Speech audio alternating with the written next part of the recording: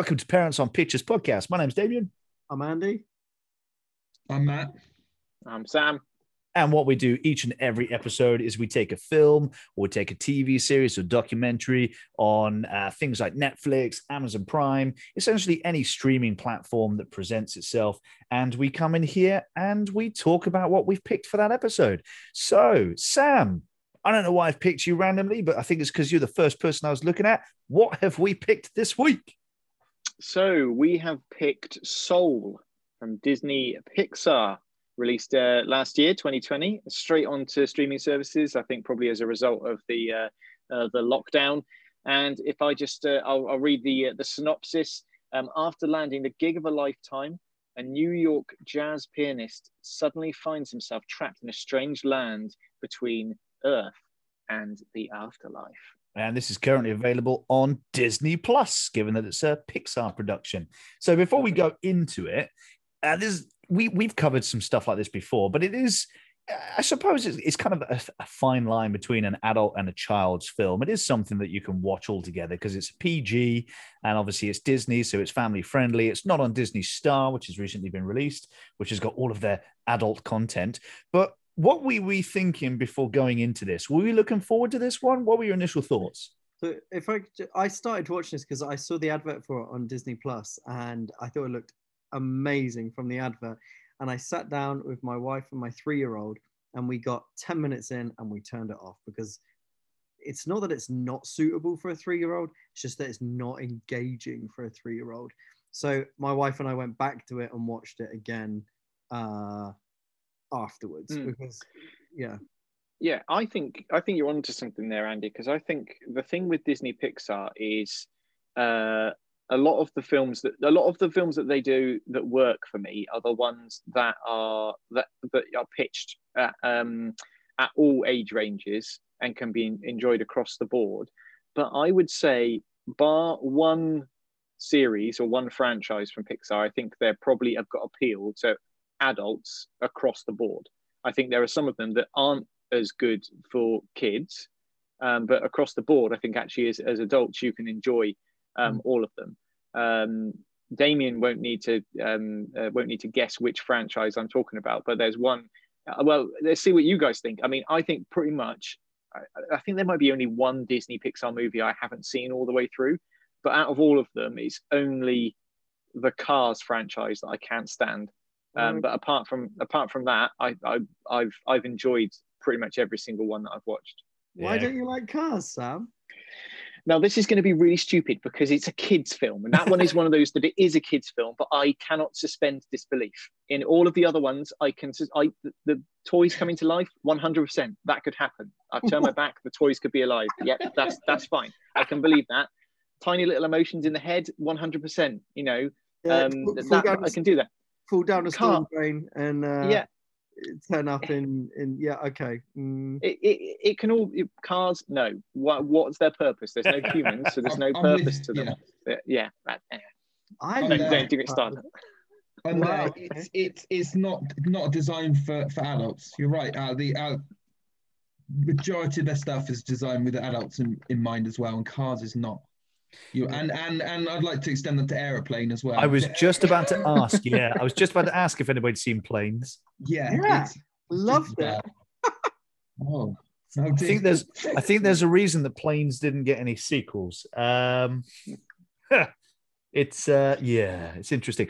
I would agree with you all. Actually, a lot of the Pixar stuff, children can watch it because it's usually funny. There's a lot going on. It's very colorful, but it is tailored towards an adult audience because a lot of the jokes go over the kids' heads. And it's just risky enough, or risque, depending on how you want to pronounce. It's just on that line where if you understand what's actually being said, the adults get a chance to go, oh, thankfully the kids won't understand that. But this one, I watched it on my own. I didn't watch it with the kids or the family, as I tend to do, because the kids, they're into cars. They're like, Daddy, let's put Cars on. I'm like, okay, for the 50th time. Trying to get them to watch something different is difficult in our house. They like what they like. So I watched it on my own, and I was quite taken aback by some of the topics and how mature, not the content, but what they were trying to deal with. I was like, is this actually suitable for kids? Because whilst my 3-year-old might not understand this, my 6-year-old will. And I don't know how she would deal with these topics. Because whilst we're having those conversations, it's like, whoa, take a step back a minute. This is really heavy stuff. Yeah, I was very surprised it was actually released on Christmas Day. It's quite presumptuous of Disney to think that people are going to take the day out to probably sit down and watch a family film and pick this one. And I imagine there was a lot of disappointed families on Christmas Day watching this. My kids, we watched it a few days after, and they were bored. Yeah. Within minutes. Well, don't get me wrong. I quite enjoyed the film. I just don't think this is a kids' film, and I think that you go into this thinking it is going to be a kids' film, and I just don't think it is. So let's stop skirting around the subject then. For anybody who doesn't want this spoiled, we're now going to go into spoiler territory. So let's start talking and opening up the conversation about what the topics are that this film is attempting to deal with. Well, I mean, obviously we're talking about death. It's not kind of a spoiler because it's in the trailer. Like the idea is that Joe, the main character, is obviously, he's focused 100% on getting, he wants this gig. He wants to be this amazing jazz musician. He gets the chance of a lifetime, and then bam, falls down a drain, which is a classic bit of sort of that physical. It's weird because I always think it's a physical comedy, even though it's in an animation. But it kind of works. I think that's one of the things that Pixar are really good at, is that physical comedy. But one of the things that I thought in terms of that whole idea of death and the concept of what happens to you, what a soul is and things like that, I've got pretty specific beliefs as to what I think of when I'm talking about kind of the afterlife and the soul and those sort of things. But one of the things that I liked about this was it didn't necessarily go like, right, we are aligning ourselves with this faith structure or that. It kind of said, here's a story. There's loads of different kind of, approaches to this, but we're just going to make a story about basically the premise. And I guess if you were to say anything, the overall theme is kind of that idea of appreciating life and appreciating those little bits of life that actually make up kind of the and again, that probably ties into that whole idea of, is that really a concept that a 3-year-old, 4-year-old, 5-year-old is going to buy into? But I mean, yeah, 100%. I mean, it could be a tough subject if like you're being asked those questions. Oh, what's going on? Oh, he died. Oh, what does that mean? Is that what happens or whatever? Yeah, I can understand that some people might have some misgivings about that potentially. Yeah, I think they handled that really well because the characters, what you see is like the bit in between earth and heaven or hell. They never address where the souls are going. So that's left to interpretation, which I would imagine, depending on your faith, your religion, you'd bring a different interpretation as to where these souls are going to. Because what we do is we see that bit where they're deciding where they're going. So you've got the new souls that are going down to earth to start their lives. And then you've got the people who have died, who have come to this like halfway house. If you want to interpret it as not purgatory, because that's a place where you kind of get stuck, but it's where they stay before they go off to the big light in the sky, or whether they go somewhere else. So they never actually address whether they're going to heaven or hell. They never address whether it's going to be Allah or God or Gaia or whatever your faith system might be. And I thought that was really clever by using this kind of like halfway point to never actually say, yes, you're going off to the Christian God or what have you. You bring that interpretation yourself. And I guess with that, the only thing I'd probably say is I more took it that there was kind of like it was almost like obliteration, that you were at the end of the conveyor belt, that was it. You're kind of, I don't know, assimilated or whatever, and you cease to sort of have a personality or whatever. That's the whole thing that Joe is scared of, is that he's got unfinished business that he needs to deal with back on planet Earth. and he's got to find some way to get back there. Yeah. Mm. Yeah, and if we go back to the the question here, I wanted a bit more jazz, to be honest. The trailer alluded to there being more music than there actually was. Yeah, I absolutely agree with that, and especially when they were billing some really great musicians alongside it too. You didn't get that payoff with the music. Absolutely. Yeah, I was itching for it throughout. When you do get to the scenes with music, and I guess because I was thinking, each in our way, there's that whole thing of like being in the zone, and I know like I know Matt, Andy, myself. Damo, correct me if I'm wrong. I don't think you're in the musical camp as much as us guys are, but certainly you with maybe martial arts. I thought that was a concept that, and although it may not have been as prevalent, but that whole idea of being in the zone and seeing and how they presented that did strike a chord with me, no pun intended. And certainly the scenes in the club when the band are playing, maybe we could have done with more of that, but what we did get, I thought, was really expressive and really did make me kind of like hark back to times when I've been on a stage and just been like right in the moment sort of thing. Well, I think there's a lot to be said for that.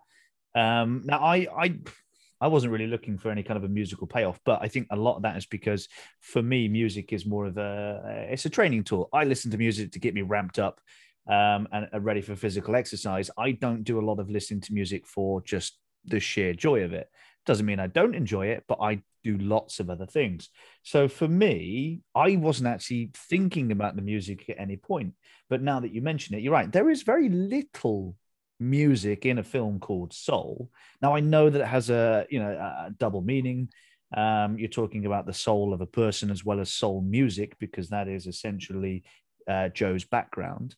But the thing that did resonate with me, probably because it forced me to look at my own life, and I don't mean to be like, oh, here we go, we're going really deep. This is not the intention at all.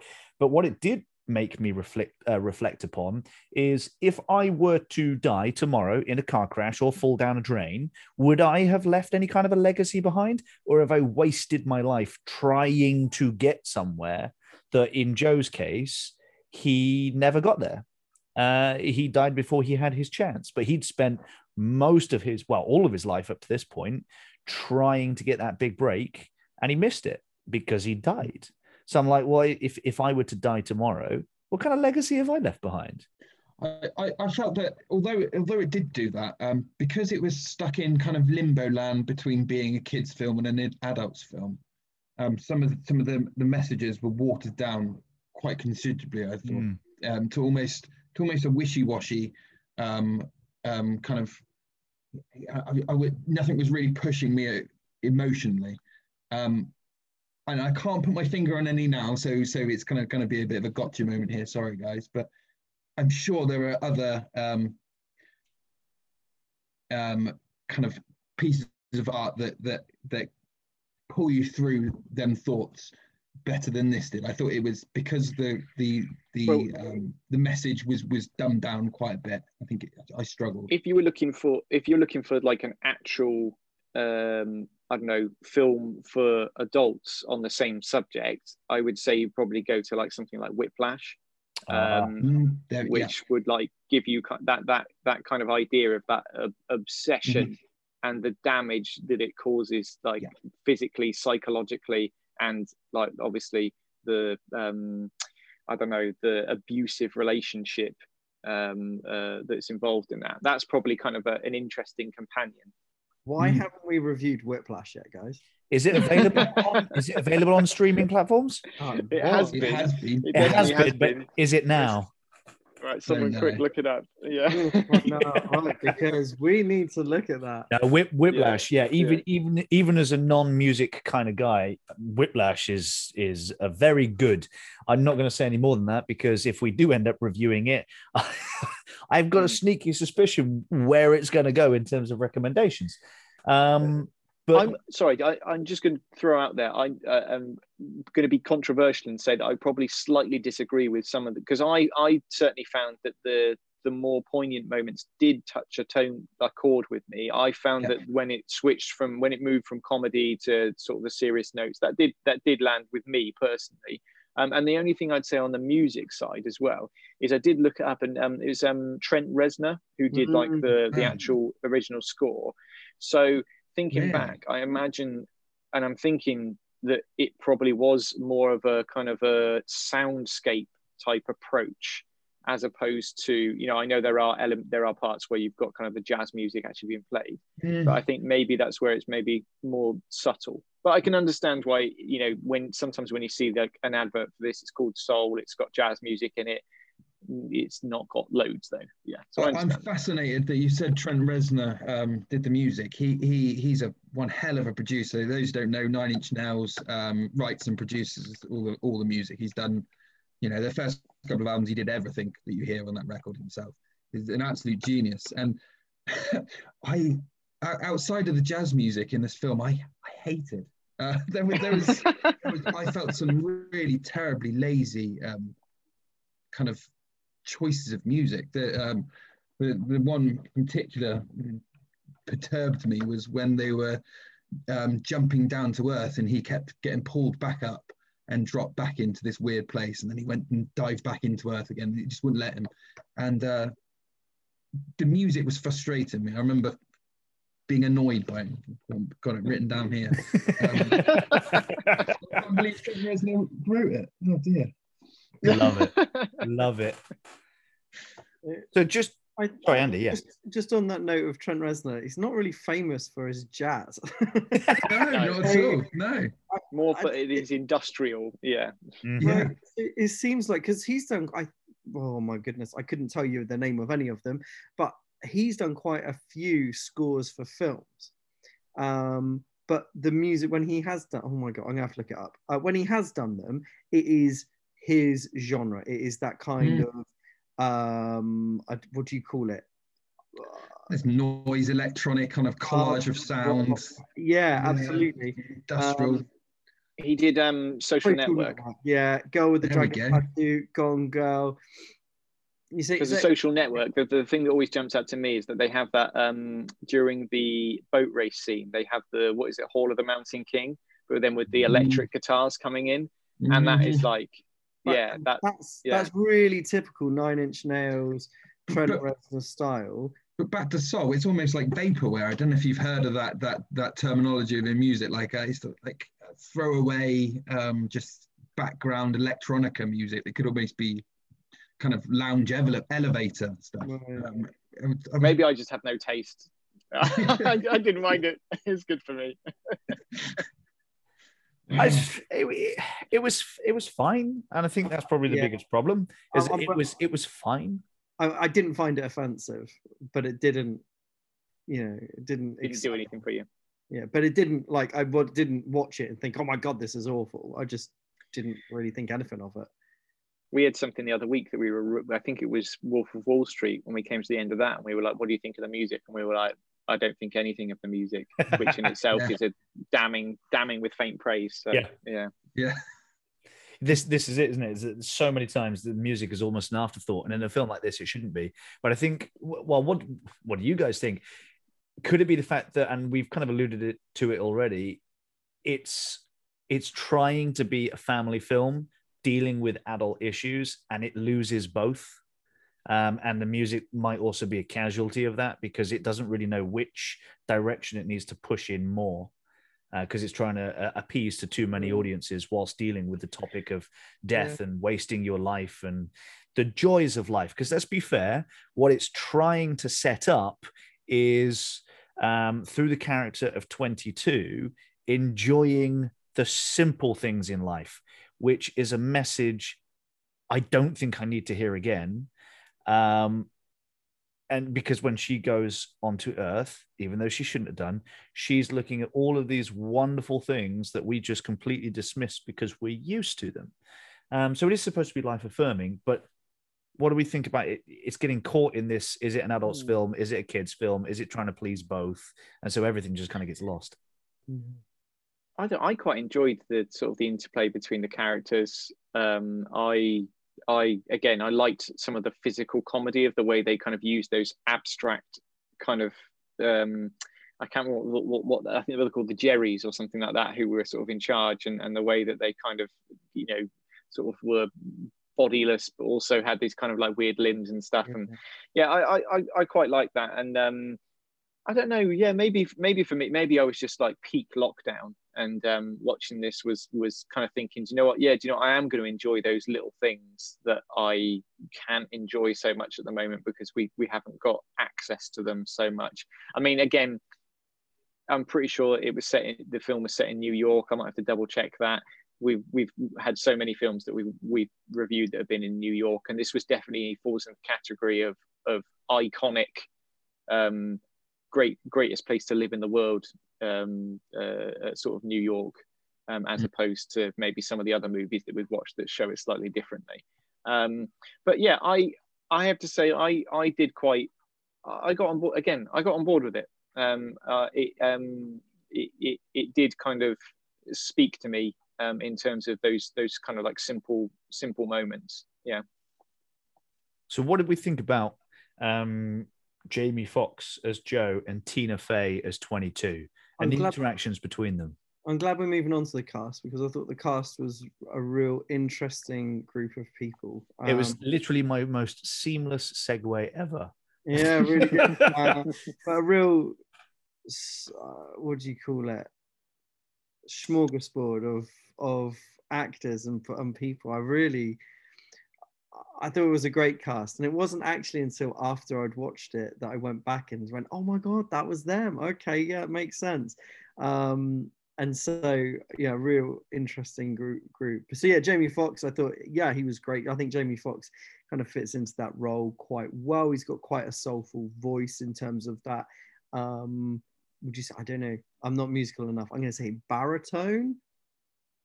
But it got quite he's got a nice voice, isn't it? He's just got a nice voice you can listen to. I like Jamie Foxx's voice. I think Jamie Foxx is a complete douche as a human being, but as his voice, lovely.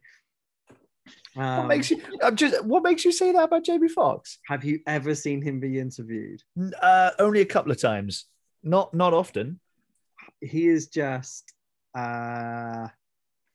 He thinks very highly of himself. Well, yeah. I know what I'm going to be doing on YouTube tonight. For someone who's a very mediocre actor, he thinks very highly of himself. You mean you didn't like his portrayal of the president in White House Down or whatever it was? I mean, come on. You mean the portrayal of Jamie Foxx pretending to be a president in White House Down? Because that's all he can do. So actually, he did do quite a good job here. Sorry. I don't want to be a Jamie Foxx apologist, but Django Unchained. Yeah.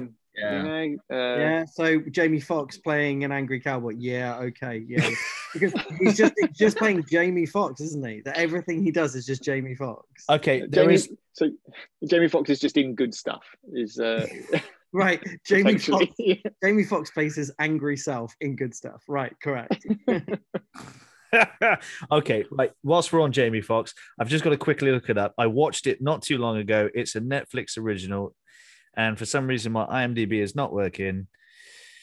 Filmography, see them all very quickly. Collateral. He didn't play an angry black dude in Collateral. No, he played a quiet guy. Yeah, quiet, unassuming taxi driver who just happened to be able to take out, a guy who is a professional assassin, but we'll forget that. We'll ignore that. That was Jamie Foxx Jamie Foxx before he got angry. What about Project Power? I've not seen that. Give it a go. We might end up reviewing that because that's a Netflix original, I think. But yeah, Project Power. I think a challenge though sometimes with the voice acting is there are some people that are obviously genuinely really good at voice acting, and people that surprise you that they're actually good at it, and then you watch some films and you think they've just brought this person in because of the star power. They're not they're just an actor. They're not just an actor, but they're not really skilled at this. But then there are some people in this who I personally thought were really good, despite the fact that they are quite iconic in terms of themselves and their voice. Mm-hmm. So Graham Norton and Richard Ayoade. Yeah. But Graham For me, yeah. wasn't. I don't know about you, but his voice is so distinctive. Yeah. And as you're sitting there, I was like, it's Graham Norton, and I really loved that. I thought that was. I'm not a big Graham Norton fan. Again, not on the Jamie Foxx level, but still not a huge fan. And I quite liked that though. I thought he did a really good job. Mm. When I saw Jamie Foxx had been cast in this film, I thought instantly went to Ray. You know, maybe play Ray Charles, and I thought, well, perhaps he play. You know, going to get some singing or something. Because I know he did some stuff with Kanye West, and I think he may have had. Jamie Foxx had a musical career himself. Am I right there? As far as I'm aware, he did. I'll have a quick look. So, yeah, I thought there might have been some singing, and yeah, again, was a bit disappointed. Yeah, Peep This is the debut studio album by American singer and actor Jamie Foxx. There you go. I think one of the things that's interesting, and again, you know, there'll be a lot of things that people will get onto with this, but like, it's clearly a film about, you know, Black characters, Black culture, and I think that plays like an important part in it. And I know, sadly, there will typically just be a backlash against something, just because, you know, sadly, the way our society works is that, you know, by raising up one culture and celebrating it, you know, that some people instinctively think, oh, that means you're putting everyone else down. And it's like, no, just because I say that my child is beautiful doesn't mean that your child is ugly. Anyway, I'll get off that soapbox. What I did like about this is I thought that the way that they showed, I don't know, a kind of like variety and the mix of like the characters, the way that they were animated, and the way the characters were drawn, it felt like, I don't know, that they really brought out I don't know, really real kind of African American characters on screen without being like going too close to kind of like caricature or things like that. It felt like real people. I don't know if that resonated with anyone else. Yeah, I think Pixar are really good at doing that. You know, so I didn't really see how it highlighted or had any kind of Black community issues or highlighted the community, considering for a large chunk of the film it was a character that was drawn with an outline. Yeah, I guess it's more just kind of like visually. It's not necessarily that they, you know, and I guess again, we're back into that whole territory of, is this a kid's film? Is this an all age film? Is this a film that's more aimed at adults? But for me, it's just like visually seeing those people on screen. And it's not kind of like, oh, let's do a multicultural mishmash because that's our world. It's like, no, it's just families and Black communities living together. It's not like making a massive grand statement about all Black people like jazz, and jazz represents this challenge. It's just these are the people in the story. This is the story that was written, and this is what you're going to see. That's just my thought on it. Yeah, it did feel very natural in terms of the sense of, you know, this is a Black community. And I think that's a really good thing in that they didn't make a big song and dance about it being a Black community, because so often when they do that, they then alienate non-Black audiences, and probably to a degree Black audiences too. And so I think that they did a really good job there. And one of the things that I was really, when I was teaching, I was really conscious of in terms of representation of ethnic groups or ethnic minorities or minority groups or whatever, was that so often, especially in this country, our only interaction with groups other than our own ethnic group is through the media. And we're seeing what the media want us to see. And so it might be, you know, the famous Daily Mail might tell us all about Islam or whatever. And so, you know, in my day-to-day life, I mostly interact with white people. Now, what was really, I don't want my white daughter growing up thinking that only white people exist in the world. So it's nice for her to see a real kind of a representation of Black people where we're not focusing on them being Black, we're focusing on them just being other human beings in the world. I think that's quite nice. It's yeah, I like that point. I hadn't thought of it that way, but it's like the day that we no longer have to identify those the different groups around us, and it's just, hey, there's another human being. Yeah. That's when we know we've reached a point where it no longer matters. Sadly, I don't think we're going to get there in our lifetime. I doubt it very much. Not in my lifetime. Which, according to this film, could literally be tomorrow. So, yeah, Just Watch out for manholes.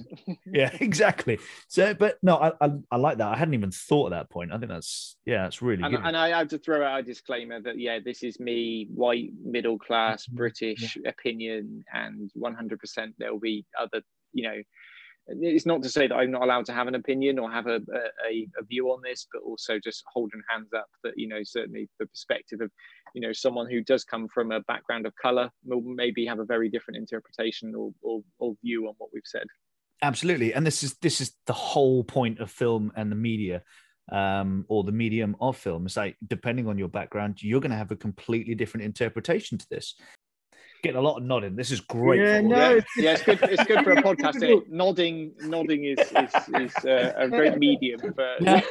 It's so difficult. It is difficult for middle-class white men sitting here talking about the issue of color when none of us have ever been discriminated against in any way, shape, or form. Absolutely. It is tough. It's kind of that. I don't want to say it because I sound really like cliched, but that whole thing of privilege, I guess it comes into the fact that we don't have to look far to see representations of us in the media. I was even thinking today, like I was watching a video on YouTube of a channel called Game Makers Toolkit, where it's basically a guy that just like breaks apart like how game mechanics work and things like that. And he did a video based on saying, lots of people ask me how to get into the games industry. I don't work in the games industry, so I've done some research and spoken to some people, and here's what you could do. And he had a little graphic on screen where he was showing, if you're in a small studio, you'd have this person doing the job. And then he gradually built it up and said, these are the different roles in a big studio. And it struck me that one of the people sat at the desk as they kind of like slotted in a new character. One of the people was in a wheelchair. No need to do that. He didn't need to do that. He could have just had 4 men stick figures, but he chose to animate someone in a wheelchair working in this office in game design. And it did strike me that, maybe I'm overthinking this, but maybe for someone with a disability, they would watch that and they'd go, I'm there. I'm in that picture. And I think that's the kind of the difference in terms of like representation and why I kind of get on my soapbox when people get angry about a Sainsbury's advert or something like that. It's just like, oh my God, two men holding hands. The world has ended. It's so worse than that. What do you mean holding hands when we have that Cadbury advert? We must take down the Cadbury advert. Honestly, get a grip. You, sir, have lost a customer. Like anybody gives a monkeys about you. It's right. I'm not going to get into this. Can we go back to the cast? Sorry, yes. So Matt has very, very, very smartly stayed out of that. What I will say, which is what I was originally trying to bring back to in terms of the point, what do we think about the interaction between Joe and 22? Because a good 80% of this film is the relationship between them. Be it that 22 is in Joe's body and Joe is in a cat, or they're both in the afterlife, or so how do we feel that this relationship did it work? Did we buy it? And was it enough to sustain 80% of the film? Because that's essentially what we're looking at. I think it did. I thought Tina Fey was great. I really liked that dynamic between the two. I thought it worked really well. Yeah, and I enjoyed. I think you could really see like how she was gradually kind of like wearing him down, and he kind of he needed her, but then it gradually got to that point where he obviously I can't remember what the terminology that they used, but obviously he. I'm sure there's a specific term in the film, but where he kind of essentially breaks down her soul or whatever, by and not necessarily through like being like specifically hurtful towards her, but then when you see her replay what he said to her and the way that she experienced that, again, I think there's an interesting message for like how your words can have an impact on someone in ways that you wouldn't think. like, I don't know, that whole thing of like, oh, I'm feeling really rough at the moment. Like if I went to Alice, Andy, and said, oh, you probably just need some more sleep or whatever, you know, or if I said that to my wife at some points, I don't know, I'd wake up after having a long sleep because I would have been felt with something around the head or something. Yeah.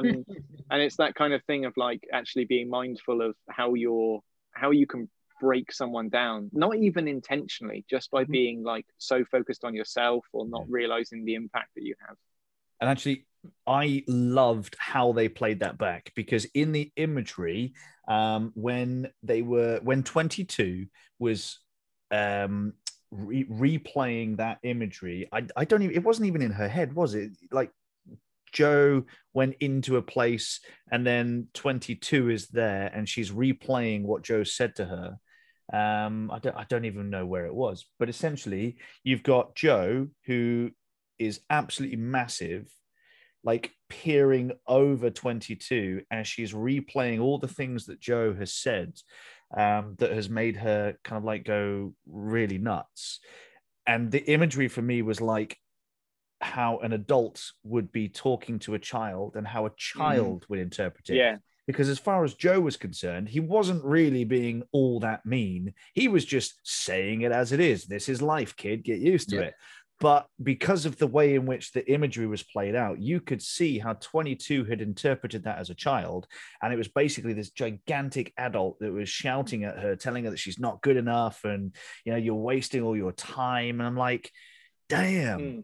I think, is that how my kids see me when I talk to them? Because I don't put all that much thought into some of the things that I say. I'm like, what on earth are my kids interpreting? I think some of that imagery. Well, I think some of that imagery was needed for me personally. You know, it was some of their conversations they were having were a bit. Not bland isn't the right word. I didn't think, and it's all harks back to them trying to please two different audiences here. And I think they had to pull some strong imagery out of the bag, and they did it well. I mean, it was a beautiful movie. Beautiful. I wouldn't say like I think that those scenes certainly had like some resonance with me. I wouldn't say it like had some of maybe the emotional gut punch of some of the other like but again, it's where like Pixar, they do like get, even though you're looking at it thinking of because you can empathize with what it would be like to be the child or be the person that feels that. And I think that's where kind of Pixar get you, is that they put you smack bang like emotionally in the center of the story, and then they just like keep punching you until you're just this little crumpled mess. And maybe I wouldn't say I had as an emotive response to this as I will happily hold my hand up and say I did with something like the beginning sort of silent movie montage from Up, which like just, that's a gut punch.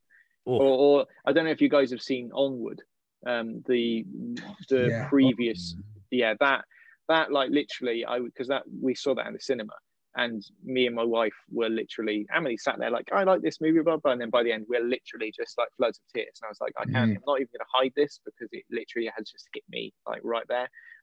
Didn't go to that level, but it did kind of make me think. It definitely made me think.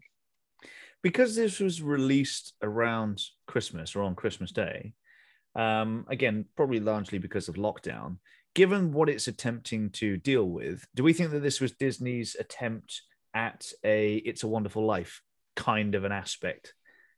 Because that's what it kind of, albeit really weakly, that's what this kind of harkens to. It's like, okay. I really feel like this film would have failed if it had been in the cinemas. I think that the saving grace for this film was that it was on a streaming service. I don't think it's got... It's not a Christmas film. It's not got the longevity that Toy Story or Cars or any of those other Pixar films have got, in my opinion. I think it was unintentional. I think it was a casualty of COVID and of the pandemic, and that's why it happened to hit at that time. And so I would say the comparison is probably more of a coincidence, personally. That's fair. The only Disney film which I think is close in scope to this was Inside Out, which I thought was a phenomenal movie. I love that Disney film. I think it was attempting to hit the high places that film hit and failed. And it wouldn't. Is there any the same writers? It wouldn't surprise me if same director. Yeah, it's the same director. I think so. Hang on. Or maybe it's. But not. again, is Inside Out another one that has more of an appeal to adults in the way that it kind of breaks down kind of like the idea of sort of like your kind of like internal like dialogue and things like that, because certainly I remember watching that the first time with Amelie, and she got bored towards the end. We've watched it again and she did quite enjoy it, but certainly like it didn't hit in the same way, because that's another one that I think hit me, certainly that point where like it crosses over to like at the end seeing, you know, the girl kind of confronting her feelings and I've certainly spoken to people that have said that film has been helpful in them talking to their kids about emotions and understanding them. So yeah, there's definitely a connection there, isn't there? Inside Out, the characters in Inside Out worked on an adult level, but also on a kid level. In that, you know, my 3-year-old could watch Inside Out and really enjoy watching the caricatures that are on the screen in front of her. You didn't get that in Soul. Now, don't get me wrong, I quite enjoyed Soul, right? But you know, my point, it's not a kids' film, and I don't think they're the same at all. I think Inside Out is pitched at kids with an afterthought for adults. I think Soul was wrongly pitched at kids with the kind of a bigger thought for adults. Yeah. I feel like they were both probably aimed at adults. I think Inside Out, the story is so complex when you start digging into it. But they left something in for the kids, and you're right here. So same kind of scope. They wanted to hit people in the feels, but without appealing to the kids. I think they lost something magical that Disney Pixar brings. Yeah, for the kids, I just didn't find anything interesting for them to look at. And I know we've said it before, but if you take something like Inside Out, it's all very much in a fantasy world, and so you can have some fun with that. And a lot of this, the only real thing that there is for the kids to look at is the fact that you've got Joe inside a cat's body, and so they're trying to have some fun with that. It's like, great. All right. Cliche. Yeah. What's this, Dr. Dolittle? All right. So, yeah, I'm kind of glad I didn't watch this with the kids, because I think they would have been bored. Absolutely bored rotten. Your youngest definitely would have been. Oh yeah, well yeah, my youngest gets bored if what he's watching is longer than 3 minutes long. But you know, that's his attention span. He's 3 years old. But even my eldest, I mean, she will happily sit through an entire film when she's seen Cars, and she's seen a whole host of other things, and she'll sit there and she'll watch it. But I don't think she'd have watched this. I think she'd be like, Daddy, can we just put Frozen back on or some such nonsense? Because I don't think it engaged like others did. I don't know. Maybe it's a different. Maybe I don't know what the difference was. Amelie quite enjoyed it. It might have been that we were having pizza at the same time when we watched it. I don't know. That generally keeps her interested in a lot of things. But she quite enjoyed it and got on board with it. So, but I'm saying that's probably more atypical. It wouldn't have surprised me if we'd got 2/3 of the way in or whatever, and she'd been like, Daddy, can we do something else or whatever? Yeah, I agree on that front. Nice. You know what? When I first watched this film, I came away, I was like, quite enjoyed that. That was all right. The more we talk about it, the more I dislike it. It's done something to me. We're sucking the life out of it. Yeah, we are. But no, you're absolutely, all the things you've said, though, I think are absolutely right. I don't disagree with any of it. Yeah. And it's weird because, like, on that point, Andy, I thought the way that I'm feeling the recommendations are going to shape up is not how I thought they were going to shape up when we first talked about doing this one. So yeah, it's weird, isn't it? Because it's been put out to the world. It's like, yeah, you got to see this. This is a great family time. And I'm like, this is not a good family time. It's like, I think the only thing that I really enjoyed about it was, and I apologize, I'm going to butcher his surname, but it's David. How do you pronounce it, Andy? Ayoade. Thank you, Ayoade. Thank you, Richard. Sir. Richard. Why did I say David? I don't know. Anyway, Richard Ayoade. I thought he was hilarious. I like his dry wits. I thought we needed more of that type of thing. And I think the only reason that I was wanting more comedy is because I wasn't satisfied with any of the other topics that I was getting. It wasn't hard hitting enough for me to be like, oh yeah, this is a bit of a gut punch. It wasn't entertaining enough on a visual front to be laughing at any kind of physical comedy or be amused by, I don't know if you're going to break it down, by the pretty colors and everything that's moving around. Oh, look at that. So there was none of that here. For a film that's called Soul, and I'm going to turn in my grave forever for leaning on such a cliche. Yeah, we got it. It was completely soulless. I was waiting for someone to say it.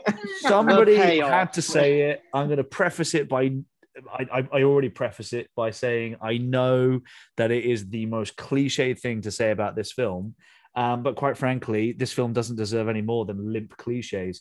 I'm going to kick it off. I mean, I'm happy to keep talking about it, but I will not recommend this to anyone. I thought this film was soulless. You wouldn't recommend it to anyone. No, I was bored stiff. I wouldn't recommend it to kids because I think they're going to be bored. I wouldn't recommend it to parents because I think that there's not enough adult material in here to actually be engaging. I ended up watching this film in 3 sittings, not because it's long, because it's not, but because I was bored stiff and I wanted to do anything else other than watch this film. So yeah, if I had the option of putting this on or the Teletubbies, I'd watch the flipping Teletubbies because at least then that is a lie. I would be bored into a coma and I'd actually fall asleep. I wasn't going to do a recommendation this early, but I've just reached a point. I'm like, this film, I loved Jamie Foxx and I loved Tina Fey. I hated the film. I was bored stiff, and I am absolutely appalled that Pixar came out with something like this. I would much rather go and watch Cars for the 100th time. And Cars is by no means, a high level Pixar thing. It's about talking cars, and he has to, I don't know, find out that winning at races is not everything that there is to life, even though he doesn't win the final race, does he? No, don't ruin it. Don't ruin Cars. Yeah, don't spoiler alert for a 15-year-old film. Anyway, that's me done. No, hell no. Don't watch anything else. Can I go next? Because Damo, I think that was unrelentlessly hard. I agree to some extent about the it's not a film aimed at kids. I don't think that's probably what Disney wanted, but it's not what they've got. I don't think it's that awful. When I finished watching this film, I was like, that was an all right film. I'm probably never going to watch it again, but it wasn't that bad. But I'm gonna say I'm gonna recommend it. You got nothing else to watch? Give it a go. I'm gonna recommend it just because Damo was so harsh about it. Who's going next then? I have no words. I'll go next. I was also bored by this film. I couldn't wait for it to finish. I thought that we weren't treated, so that it was obvious it wasn't a kids' film from the get-go, but we weren't treated like adults enough to delve into the topics like we should have. We was trying to hit emotional points without giving any meat away, if you like. There's other films that do this really well, and since we've been talking, I remembered a movie called Waking Life, which was an animated film which deals with death. A guy gets up in the morning, gets hit by a car, and the rest of the film is him talking to a variety of different psychologists. And if you can believe it, he talks to Alex Jones at one point and realizes that humanity is going mad. And this is all set to a beautifully drawn over the video footage kind of animated movie. It's fantastic. So I'd recommend going and watch that instead. I think it's on Amazon Prime at the moment. Yeah, I didn't know what this film wanted to be, and yeah, don't waste your time. So Sam, that leaves you, sir. Just leaves me. Yeah. Where do we go from here? I like it. I like this movie. I enjoyed it. It did speak to me. I enjoyed the humor, the physical comedy of it. I agree with some of the critiques. I think it is more geared towards an adult viewer as opposed to a child. But that said, it spoke to me. I didn't find it as repulsive. I don't know if I would put it up there as my favorite Disney Pixar, but it certainly doesn't sink to the depths that Cars or any of the Cars franchise have done. It certainly has a much higher level of quality. So it's going to be a recommendation from me. Nice. Cars is better than this. Although that might just be my son brainwashing me, having watched it 1,000 times. Right. So, gentlemen, obviously, I did jump in there a little bit early with my... I couldn't keep it in anymore. I just lost it. Would anybody like to say anything more about this film before we wrap up today? No, I think I've said all I can say about that. Nice. I think we're done. Fair dues. In which case, again...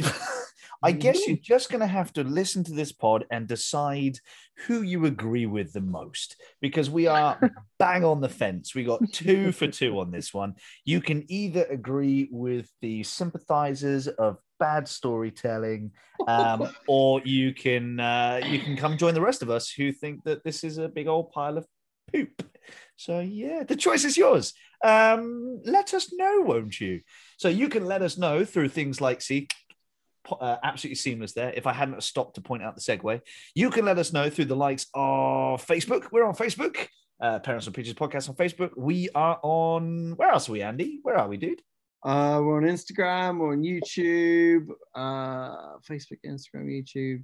Yeah. I think that's Twitter. it, really. Yeah. Twitter, yeah. If you stream podcasts, you can find us on iTunes. Whoop, whoop. If you're on Clubhouse, you can find me on Clubhouse. You can find Andy on Clubhouse. Yes, you can, because, you know. But not Damo. Not Damo, because it's not for Android. It's stupid Clubhouse. And you can also find us on, Anchor has now been bought out by Spotify. So they're one in the same. Yeah, Spotify owns Anchor now, but you can find us on Anchor, which is where we host this. And of course, Spotify owns it. So you can find us on Spotify as well. Or you can use any real podcasting application to stream us as you like, third parties and all that jazz. Now, obviously, you might have noticed a bit of a difference in quality with this week. The intros and outros are a little bit appalling. That's because we've not been on the air for a few weeks. We have been very, very busy. Although, last episode, Matt and Sam, what did you cover, guys? You covered... we did Inception. So Inception should hopefully be on soon. Yeah, nice. Now I am in the process of listening and editing to Inception. Obviously, it'll all be a bit weird because if you listen to that episode first and this one later, I'm talking about an episode that you've already listened to that I am currently in the process of editing. But for what it's worth, 100% recommend that film. Yeah, go watch that instead of this crap. You'll have a much better family time with Inception than you will with Soul. So, yeah. Damo, I think if you could be a little bit more honest and open with your feelings about this film, it would benefit all of us. Well, what it was, I woke up the other day and I realized that this is a show that is hosted by individuals with very strong views. But I do sometimes feel that I might hold back because I don't want to offend anybody. But unfortunately, this film has seen an end to such behavior. Because I was that egregiously not offended. Don't get me wrong. I was just bored. I am not going to have the final say on this because I'm sure plenty of people really will enjoy this. So someone who enjoys the film, you say bye-bye now. Goodbye, guys. Go watch it. See what you think. And then get onto social media and give Damo some grief about how harsh he was over this, okay? It's not give it a chance. Hard. It's not exactly give it a chance. Yeah. That's bye-bye from me. Bye, guys. Bye. Bye-bye. Bye.